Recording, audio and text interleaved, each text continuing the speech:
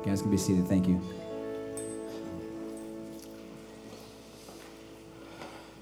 I want to welcome you to Southwinds this morning. We're so glad that you are here. I want to invite you to open your Bibles to Acts chapter 28, and today we are completing our study we call Sent, our journey through this book of Acts that we started last fall.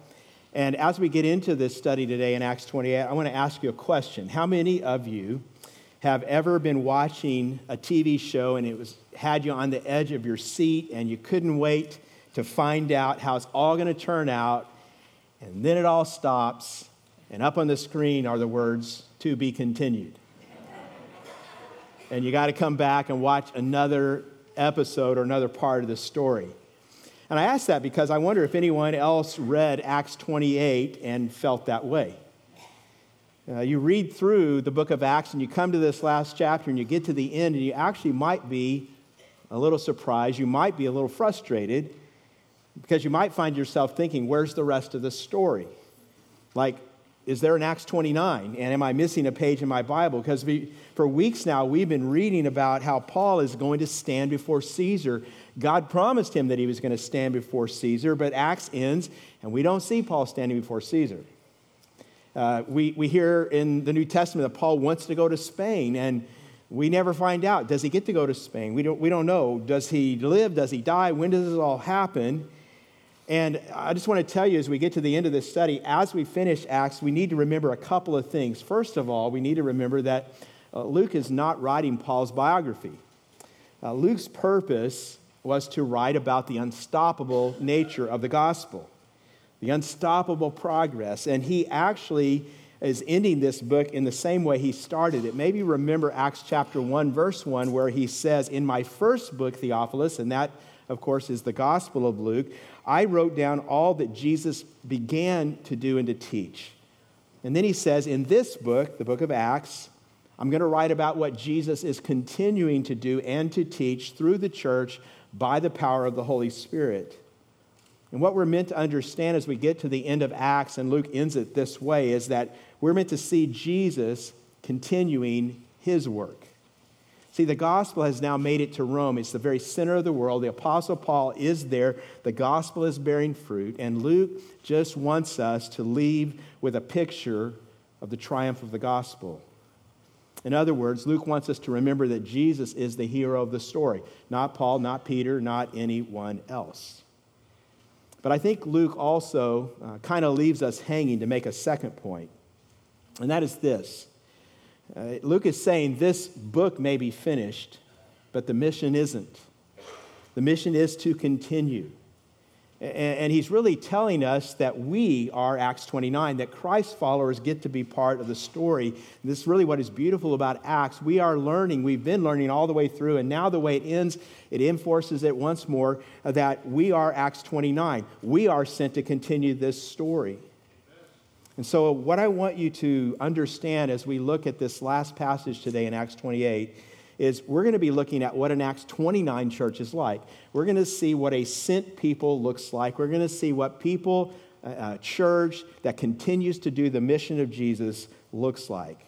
And so I want to point out four characteristics of a church and of Christ's followers who continue to live sent, who continue the mission, who are living in Acts 29.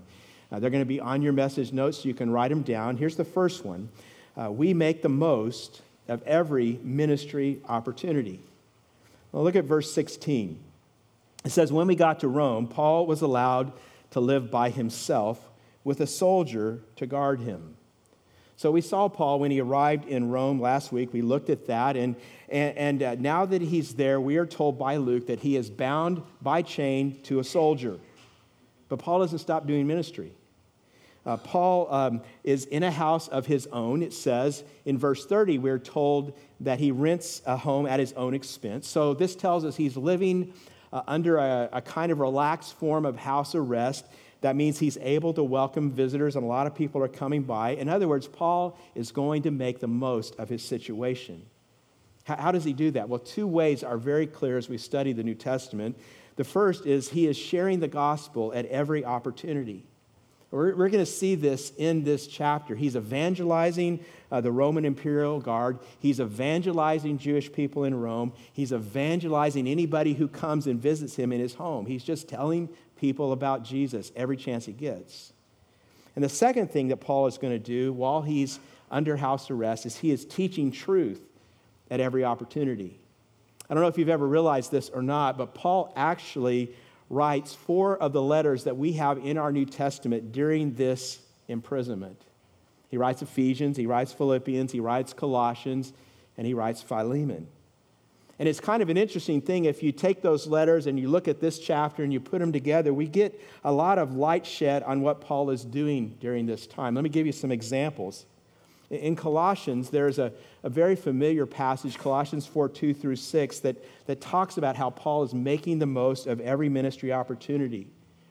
He was sharing the gospel with his guards, and so there would have been this rotation of Roman guards. Every 4 hours, a new Roman guard gets chained to Paul. That means that Paul, every 4 hours, is getting fresh meat. New people to tell about Jesus. Just this steady supply, guards coming. And I'm sure with Paul, it didn't matter if you were there the day before and he told you about Jesus before. He would tell you again because you hadn't responded yet. So he's just talking to these people about Jesus. Some of them came to Christ.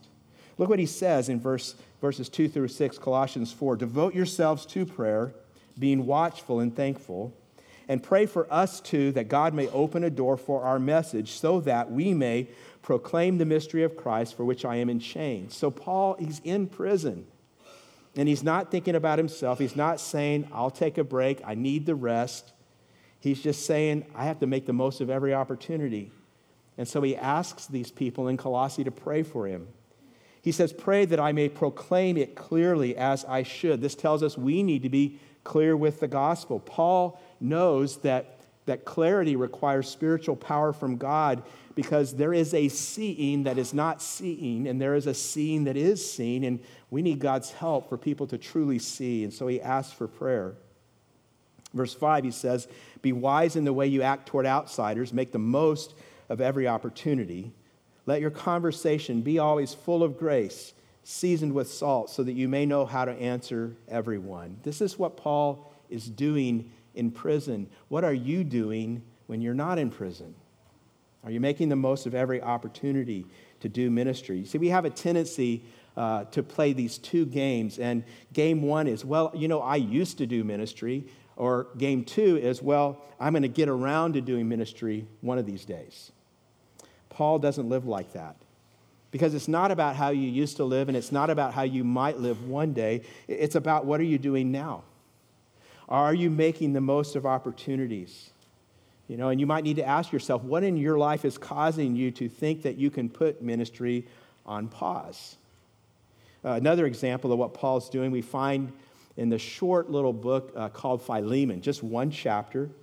And Paul is writing to a friend of his named Philemon because one of Philemon's servants ran away, a guy named Onesimus, and he shows up in Rome, and somehow, we don't know how, he finds Paul, he meets Paul, and Paul leads Onesimus to meet Jesus, and he gets converted. And I'm sure that Onesimus was thankful because Paul was making the most of his opportunities. And Paul writes back to Onesimus' boss, his friend Philemon, and he wants to tell him, you need to welcome this guy back because he's a brother now. He says, therefore, although in Christ I could be bold and order you to do what you ought to do, yet I appeal to you on the basis of love. I then, as Paul, an old man and now also a minister of Christ Jesus, I appeal to you for my son Onesimus, who became my son while I was in chains. So if you consider me a partner, welcome him as you would welcome me. If he has done you any wrong or owes you anything, charge it to me. We don't know how many people became Christians while Paul was in prison, but you get the impression it was quite a few. See, Paul, he's not free, he's chained. He can't go where he wants to go, but when people come to him, he does what he needs to do. He shares his faith, he shares the gospel. If you look at Philippians, we see more about what was going on. In Philippians 1, starting in verse 12, Paul writes, "Now I want you to know, brothers, that what has happened to me has really served to advance the gospel. As a result, it has become clear throughout the whole palace guard and to everyone else that I am in chains for Christ." So Paul doesn't look at his imprisonment as an impediment to him. He sees it as an advancement for the gospel. And this is happening among the imperial guard. We know from history that there may have been as many as 9,000 Roman guards at this time, and you kind of get the idea that this was the talk of the guards. This gospel was being discussed. It was spreading even to the palace officials. Maybe it was even spilling out onto the streets in Rome, because Paul is not complaining. Paul is proclaiming. Paul keeps telling these guards about Jesus, and they keep telling other people about Jesus, and people keep coming to faith. Paul's not wasting time. Are you? I was 2 weeks ago when I was in Dallas for a meeting.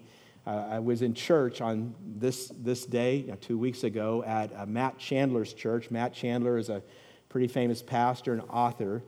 And I was reminded recently of a testimony that he gave about how he came to faith in Christ. He was not raised as a Christian. He was a teenager, and he was playing on the high school football team. And one day, the guy who had his locker next to him, who was a Christian, said to him, "Matt, I'm going to share the gospel with you.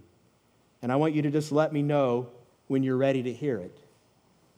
And Matt let him know one day, and he shared the gospel, and Matt became a Christian. You know, think about that. We don't know who this teenager was. Probably no one but Matt and a few of his friends know. And yet, his simple sharing of the faith changed one man's life, and it is reverberated out to change tens of thousands of lives because somebody made the most of a ministry opportunity. That's what Paul was doing. Let me show you the second thing that an Acts 29 church does to continue the mission. We teach everyone we can about Jesus from God's Word. Now again, that's what Paul is doing as this book comes to a close. We see him first speaking with Jewish people. Later, we're going to see him talking to everyone. Look at verses 17 and following. Luke writes, 3 days later, he called together the leaders of the Jews. When they had assembled, Paul said to them, "My brothers, although I have done nothing against our people or against the customs of our ancestors, I was arrested in Jerusalem and handed over to the Romans. They examined me and wanted to release me because I was not guilty of any crime deserving death. But when the Jews objected, I was compelled to appeal to Caesar. Not that I had any charge to bring against my own people. For this reason, I have asked to see you and talk with you. It is because of the hope of Israel that I am bound with this chain." Verse 21, they replied, "We have not received any letters from Judea concerning you, and none of the brothers who have come from there has reported or said anything bad about you. But we want to hear what your views are, for we know that people everywhere are talking against this sect."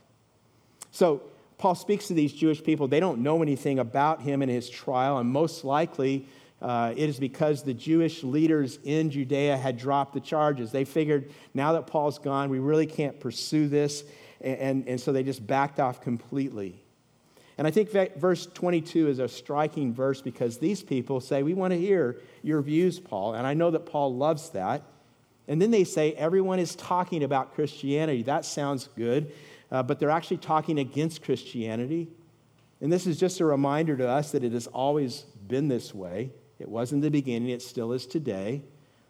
Paul responds by first stressing his innocence. He wants them to know he's not antagonistic to his people, but what he really wants them to know, verse 20, is that he is in Rome because of the hope of Israel. What he really wants them to know is that Jesus, the promised Messiah for the Jewish people, has come, and God has raised him from the dead. Paul keeps proclaiming the risen Christ. And so they hear this message. That leads them to set up another meeting, and Paul begins to tell them more. Verse 23 says, they arranged to meet Paul on a certain day and came in even larger numbers to the place where he was staying. From morning till evening, he explained and declared to them the kingdom of God and tried to convince them about Jesus from the law of Moses and from the prophets. And so larger numbers of people are showing up now, and they're interested at first. So what does Paul do? Well, I want to slow down for a minute here on this verse because Paul he's teaching, he's explaining the Bible, but I want you to see exactly how he's doing it. 3 characteristics that are important for us as we tell people from the Scriptures about Jesus. The first comes from this phrase, from morning till evening, and I want to put on that the phrase, as long as it takes. Now, it's an interesting thing about Paul, how long he could talk. I mean, he had some amazing preaching stamina. You might say he's an energizer, expositor. He just keeps going. He preaches all day. And, some of you think I talk a long time. You should be grateful that Paul is not your pastor. Because he would preach for hours and he would never say sorry. He would just keep going. He does this here from morning till evening. We know in Troas, he preached all night. Remember, Eutychus falls out of the 3rd-story window and he dies, and Paul raises him back because, Paul had preached so long. I mean, even apostles sometimes are boring, I think. Acts 19 says that he was teaching in the hall of Tyrannus every day for 2 years. Now, Paul is just talking as long as it takes. And here's what we need to see. If it takes this long for Jewish people immersed in the Old Testament scriptures to get the gospel, how much more might it take for people in our secular culture who have no mental framework at all for Christianity? We need to remember that it often takes a really long time for people to understand what we're talking about. This meeting he had, it wasn't a quick little, 3-minute gospel presentation. Sometimes we think if we just go through a little tract that has some basic 4 steps, 3 steps, whatever, that's all we need to do.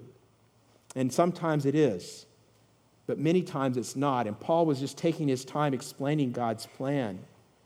We should be reminded that if we're going to unpack the gospel to unbelievers, especially people in our culture today who come from other religious faiths, or people who have no concept of a Christian worldview, this may take a long time. And we should be willing to take the time. I talk about this in our discovery classes, how in our area, probably only 20% of the people around us are Christ followers. That's a best case scenario. And the younger people get around us, the lower that number drops.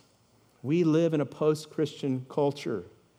We live in a time where the majority of people have completely different worldviews than the worldview of the Bible. They read the Bible and they don't get it. It's a foreign language to them. We may need many times to do something you may not have heard of. Some people call this pre-evangelism. And what that basically means is you need to spend time with some people explaining some concepts in Scripture before we even get to the call for repentance in the gospel. We have to provide a framework for them so that they can just understand what the Bible is saying. See, we have assumptions that we bring that they don't get because they have no concept of basic Christian stories, basic Christian principles. And that means for us, we have to be patient. Someone has said that Paul exhibits apostolic patience, and we need that kind of patience too, just to keep talking with people, just to keep explaining to people, just to take as long as it takes to help them see the message. Even when people listen to us, some of you have had this happen, they're listening, they're really open. Even when they listen, sometimes they'll say to us, well, I need to keep thinking about this. They may not respond right away, so we need to patiently teach. And I know, yes, it's true, sometimes people are quickly converted. Praise God for that. But many times we're going to have to persist. We're going to have to be faithful. We're going to have to not grow weary in well-doing. Second thing we see is from the phrase, from the law of Moses and the prophets, and let me call this using all of God's word. Luke ends Acts 28 pretty much the same way he ends his gospel in Luke 24, where Jesus was teaching from the law and the prophets and showing how all of the Old Testament pointed to himself.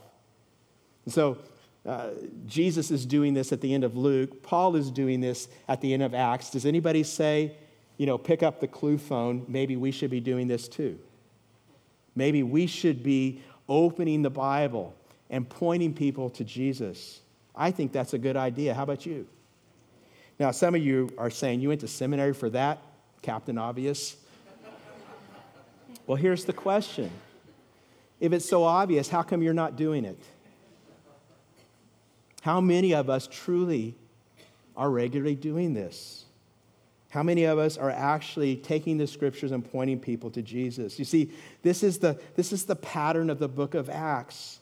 And we're just continuing Jesus' mission. That's what we are sent to do. You say, well, what exactly are we teaching? Well, Paul shows us there's two main concepts here, the kingdom of God and Jesus. And they're obviously tied together because to have a kingdom, you need a king, right? Sound good? We're kind of like a band with just one song that we sing, Jesus and the kingdom, Jesus and the kingdom. And we're not told here exactly what Paul was saying about the kingdom, but here are some things he might have talked about. He could have contrasted the unending reign of King Jesus with the kingdom of Caesar. You know, because in the Roman world, to say Jesus is Lord was to say Caesar is not. And that's what Paul was saying. He could have talked about how this king, Jesus, doesn't take lives. He gives his own life for rebellious sinners. Paul could have talked about the inside-out nature of the gospel, how the gospel is about changed hearts that lead to changed lives. It's not about external rule-keeping. He could have talked about maybe the upside-down nature of the gospel, how if you humble yourself, then God will exalt you. But if you exalt yourself, God will humble you. He could have talked about the already not yet nature of the kingdom, how the kingdom of God is here. It has come right now, today in Jesus, but it's not fully consummated yet, and it won't be until Jesus comes again. He could have talked about how Jesus as king today rules in our hearts and how he rules in people's hearts in the midst of his enemies and how his people, that's us, say that's us, how we are to display his kingdom values and therefore give the people around us a foretaste of what the kingdom is going to look like when it comes in fullness. He could have talked about how the church is an outpost of God's kingdom, how it's a little embassy set in enemy territory of the kingdom to come. He could have talked about how we need to seek first his kingdom and his righteousness, how everyone must bow the knee to King Jesus and submit to him or perish. You understand, don't you? You don't get to negotiate with the king. You must submit. You know, we could keep going, but these are just a few of the concepts that we see in the scriptures related to this massive theme of the scripture. And Paul was pulling these things from the law and the prophets and sharing them with these people. Luke says also that he was teaching about Jesus. He was telling them who Jesus was and how the prophets predicted his coming and how God brought about his birth and how Jesus lived his life and how he was crucified and how God the Father raised him from the dead. He was just sharing these things. Are we? You know, I've encountered Jehovah's Witnesses recently. Every week, I see Mormon missionaries riding their bikes through Tracy, don't you? Every day, I see Muslims and Hindus in my neighborhood. How about you? You see, it's not like, we need to be reminded, it's not like people don't believe in anything. All people are incurably religious. You may say today, you're here in church checking things out. You may say, I'm not a religious person. That's just not true. Everybody's a religious person, whether they realize it or not, because we've been made in the image of God. The real question is, what do you believe? Because everybody believes something. And we need to understand as God's people, if we don't make the real Jesus known, someone else with another message, a false message, will step in to that vacuum and they will share what they think is right. You know, one of the reasons groups like that I've mentioned have flourished is that we as Christ followers have not faithfully proclaimed Jesus and his kingdom. So we just need to do what Paul is doing. Open the Bible, make Jesus known. We need to share the gospel. That's what Paul is modeling for us, and that is what we need to do. The third characteristic is always seeking to convince. It says Paul tried to convince them about Jesus. In other words, Paul was not just transferring information. He's trying to impress truth onto their hearts so that they might believe. And in the same way, we're not just passing on information. We're telling truth so that people's hearts may change and they may believe. It's a heart issue. We're going to talk about this more as we keep going. But it's always a hard issue, and we need to understand that. We need never to forget that. Notice verse 24. What was the response? Well, some were convinced by what he said, but others would not believe. And we again see, we've been seeing this all through Acts, that when the gospel is faithfully and clearly shared, some will respond, but usually not all. This word convinced tells us that some of these people were truly converted. But we also need to know this: convinced and converted are not always the same thing. Do you know that it's possible to be convinced but not converted? In fact, there may be someone here and you're convinced, but you're not really converted. You may say, I believe Jesus is God's Son. You may even say, I believe that Jesus died on the cross for the sins of the world. That doesn't mean you're converted. You can agree with something in your head, but you've not placed your heart and your soul and your life in trust into that truth. You know, it takes more than just agreeing with certain doctrinal truths. And so we need to be convinced, and we need to also give our lives to Jesus to be converted. Well, Paul makes a parting statement, and everyone leaves in this situation here with these people. Verse 25 says, they disagreed among themselves and began to leave after Paul had made this final statement. He says, the Holy Spirit spoke the truth to your forefathers when he said through Isaiah the prophet, go to this people and say, you will be ever hearing, but never understanding. You will be ever seeing, but never perceiving. For this people's heart has become calloused. They hardly hear with their ears, and they have closed their eyes. Otherwise, they might see with their eyes, hear with their ears, understand with their hearts, and turn, and I would heal them. Therefore, I want you to know that God's salvation has been sent to the Gentiles, and they will listen. Now, Paul is quoting Isaiah 6, 9 and 10 here, and it's kind of an interesting thing. That passage is quoted in the New Testament 6 different times. And each time, it's about hearing but rejecting. Paul is speaking these words to some people who have heard the message, but they refuse to believe. And it's a fitting statement in this context, but it's not just fitting back then, it still applies today. You know, in the parable of the 4 soils, Jesus quotes this passage. He's telling a story about how people hear the word, and he talks about seed that is sown, and he says some people just reject the word, and some people, the word is there briefly, but the evil one snatches it away, and some people, the word gets thrown into a place where there's thorns, and the word gets choked out by the cares of this world and the deceitfulness of riches. And then some people receive the word, and there's fruit. See, it's so important that we remember, please hear me, that something is always happening when the word is taught and preached. When people hear the word, something's always happening. It's happening right now, whether you realize it or not. You know, the same sun that melts the ice also hardens the clay. And you are here right now, and either you're hearing and you are moving towards sanctification, or you're hearing and you're not responding, and you are growing more hardened to the message of God's word.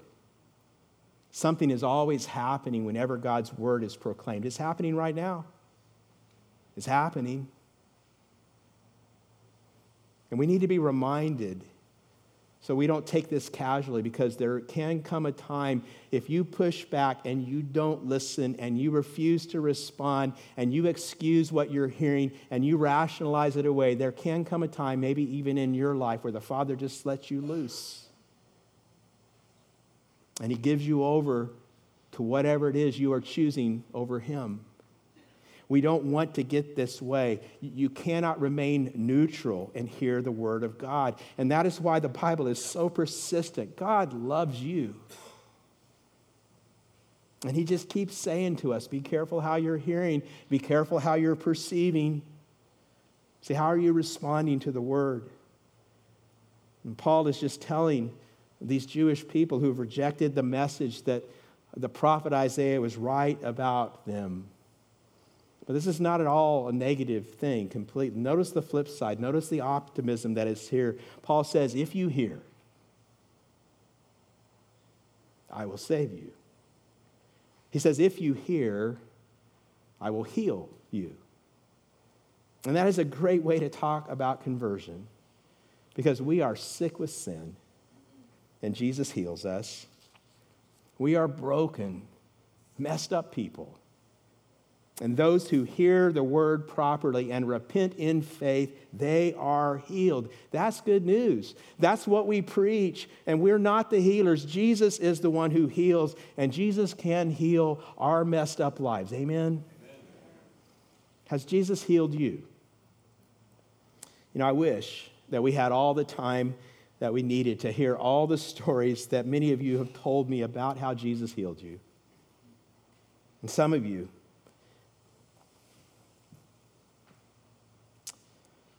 were sick with addictions, spiraling downward, out of control. Some of you are ready to end your life, and Jesus healed you. Some of you, Jesus met you in your struggle, and he hasn't taken it away. It's still there, but he keeps you, and he sustains you, and he is healing you. Some of you, you've always looked pretty good on the outside. In fact, you look pretty much perfectly fine to people who are looking at you externally. You've always had a job. You've always been doing the right thing. You've always been living the kind of life society says good people should live. That's you. But you know inside you were sick with pride, sick with anger and resentment, sick with lust, sick with all kinds of things. You were hurting maybe the people closest to you, and you wouldn't stop. You couldn't stop. But Jesus met you, and he healed you, and he saved you. See, Jesus, in his grace, heals us when we respond to his word. And aren't you glad? Aren't you glad? Sometimes people tell me, Mike, I'm just not one of those religious types. I want to tell you today, everybody's religious. I said it a moment ago. Let me say it again. There are not just certain types of people who become Christians. You need to understand there are no types of people more likely to respond to Jesus. All types of people can turn to Jesus because Jesus saves and heals all kinds of people who will humble themselves before his word. The real question is, have you done that? Are you humble? Will you repent of your sins and turn to him? If you are and you don't know how to do it, we'll be happy to help you with that. That is exactly why we are here. Amen, church? Amen. And you can actually do that today. You can trust in Jesus today. And you can be baptized today because we're going to be baptizing a few hours from now. You can do that today. And that's what Paul is really saying to these people in verse 28. He's telling them, if you're going to not respond, I've told you, you can't say that you haven't heard. You are now rejecting it, but there are some people who will listen. And I'll say to you today, if you're rejecting this today, you've heard. You've been told the truth. Now you need to respond, and you can respond. See, we must be a people who are teaching the nations about King Jesus from the Scriptures. But Paul knows that we can't do that in our own strength. We need the Spirit's help. And so that's the third thing that we see an Acts 29 church doing to continue the mission. Number 3, we ask God to grant us Spirit-empowered boldness. Now we come at this point to Luke's sudden ending, verse 30. For 2 whole years, Paul stayed there in his own rented house and welcomed all who came to see him. Boldly and without hindrance, he preached the kingdom of God and taught about the Lord Jesus Christ. Again, we're being reminded, Paul's rented a home. He's probably working his trade. He's resuming the making of tents. And so during this period of time, his house arrest, he's receiving all these visitors. And what is he doing? He's still preaching the kingdom of God. He's still talking about Jesus. But this time, Luke adds, boldly. Literally, the Greek text has 3 words, with all boldness. And it just reminds us that boldness is what we need. Because, can we talk? We know what to say. Sometimes people tell me, I don't know what to say. I want to tell you, you do know what to say. You do know what to say. The problem we have is that we're not bold. And when there's boldness, there is power. In Acts 4:13, we're told when they saw Peter and John's boldness, they concluded they had been with Jesus. In Acts 4:29-31, the church prayed that the Spirit would grant them boldness, and he did. This is something that doesn't come from within us. You know, if you feel timid about sharing your faith, you need to know today you are not unusual, you are normal. It's normal to be uncertain. It's normal to feel timidity. The question is, what do you do with that timidity and insecurity? The question is, will you ask God for help? See, let's ask him for it. And Paul was bold, and I just want to point out that Paul remained bold because he maintained this unshakable confidence in the gospel, the power of the gospel. Luke also says that Paul continued to proclaim Jesus without hindrance. That's one word in the Greek text, akalutos, and that word actually is the final word in this book. And it just is Luke putting his emphasis on this point that nothing is going to stop the progress of the gospel. The gospel is being proclaimed. Luke ends this story without hindrance. I want to tell you, here's what the book of Acts should be doing in our hearts. It should be giving us confidence. See, what do you preach when you get to the mighty political center of the entire world, the capital of Rome? You preach the message of a crucified, resurrected Messiah. What do you say? What do you share when you live in 21st century America, a land that is becoming increasingly skeptical and increasingly hostile to the claims of the gospel, a place where many of us find that as we tell people what we believe, they call us hateful, they call us intolerant, they call us something plus phobic, whatever that is. What do you say when you live in a place like that? What do? We do what Paul did. We proclaim the gospel. We preach the message of a crucified, resurrected Messiah. Amen. Some of us may wonder, don't we have anything else? The answer is no.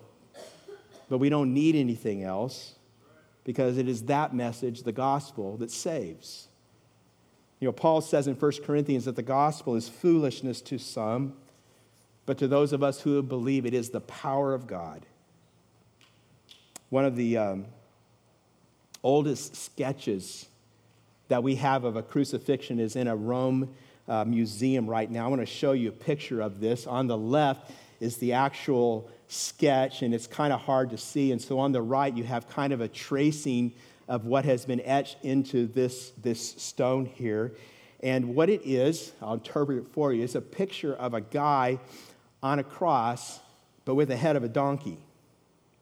And if there's a donkey head there, that's not a compliment. You just need to have that clue right from the beginning. And in front of the guy on the cross, head of the donkey, is a Roman soldier who is bowed down in worship. And in mockery, someone has inscribed, and the words that are there, which you can't read, this is what these words say in the Greek text. It says, Alexamenos worships his God. See, the world may mock. The world mocked Roman soldiers who worshiped Jesus 2,000 years ago. The world mocks us today. Many of these soldiers that Paul shared with became Christians.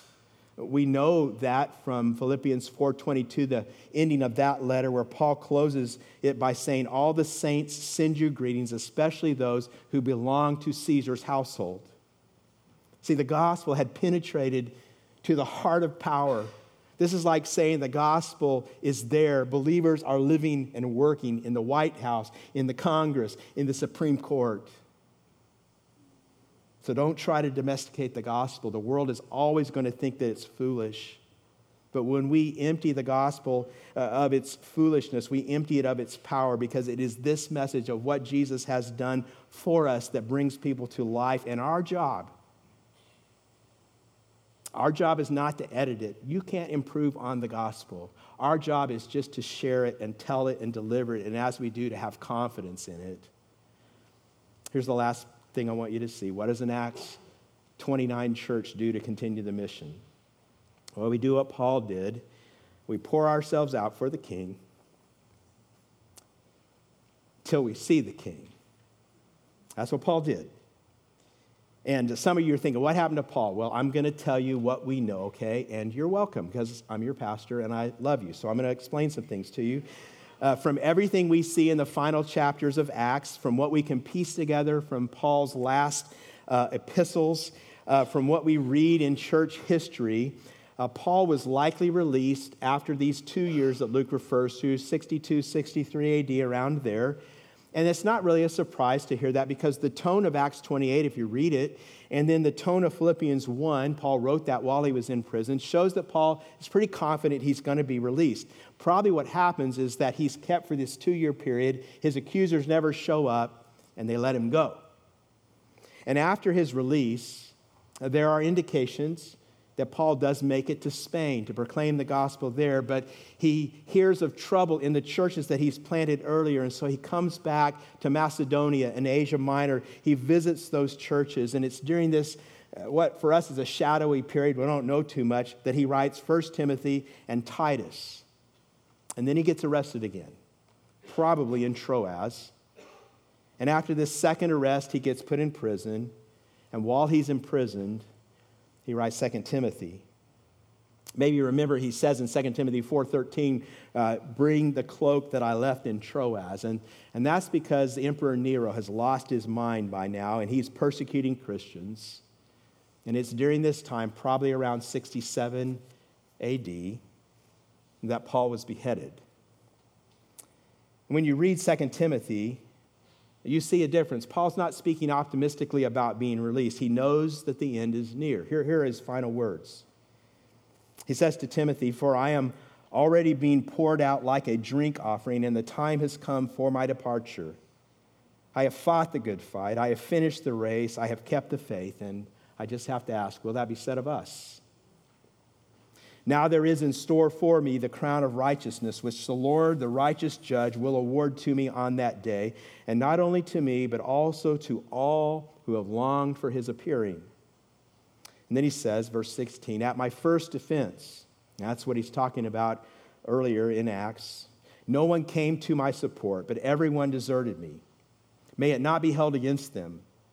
But the Lord stood at my side and gave me strength so that through me the message might be fully proclaimed and all the Gentiles might hear it. And I was delivered from the lion's mouth. And that's probably a reference to Nero, the beast.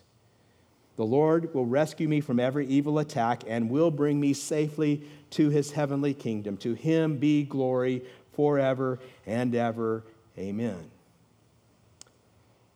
Do you think that Paul regretted fighting a good fight? I mean, he lost his head. But the good news is the Bible tells us when we get to heaven, we're going to get new bodies. Anybody looking forward to that day? And our God is really good at putting heads back on.